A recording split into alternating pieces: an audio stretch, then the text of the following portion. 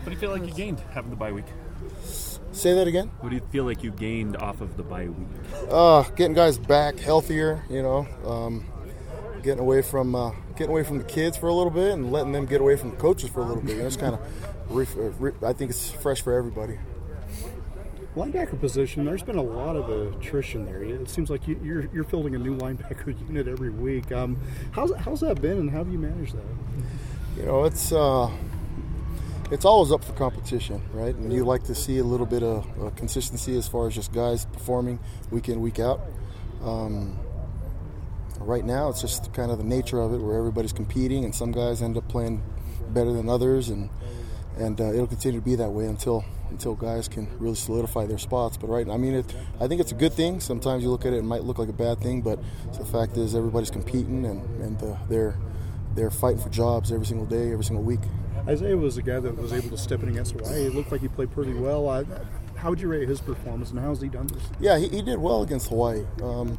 That probably answers a little bit to the question as well. Is some guys, some of their tools fit better against some of the other schemes that we faced. We faced a lot of different schemes as far as spread pass teams and power eye teams and all that. And I think that's just kind of how it is. You just get guys that are doing some things better than others.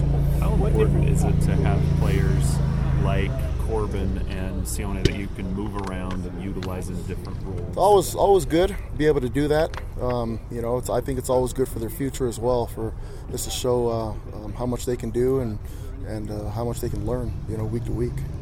What difference did having Diane back out there do for the defense? It was huge for us, a lot of the coverages and just his experience, his tackling ability, and the way he plays, and it was huge for us to get any good players back, definitely. Would you say he's close to 100%? Yeah,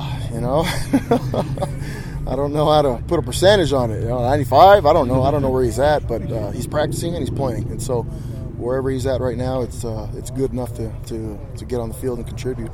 You're facing a team this week that has established itself as a running team, likes to move the ball on the ground. Talk about that challenge. All the time, anytime you face a team that runs the ball, anytime you face a team that's physical like that believes in the run and won't give up on it, is always a challenge, because it's always going to be a physical game. They do a really good job running their quarterback too, and that poses another challenge. When you're facing a team that runs the ball, it's different, but you're facing a team that runs the quarterback. You've got to get a little bit more aggressive in the way that you're playing things.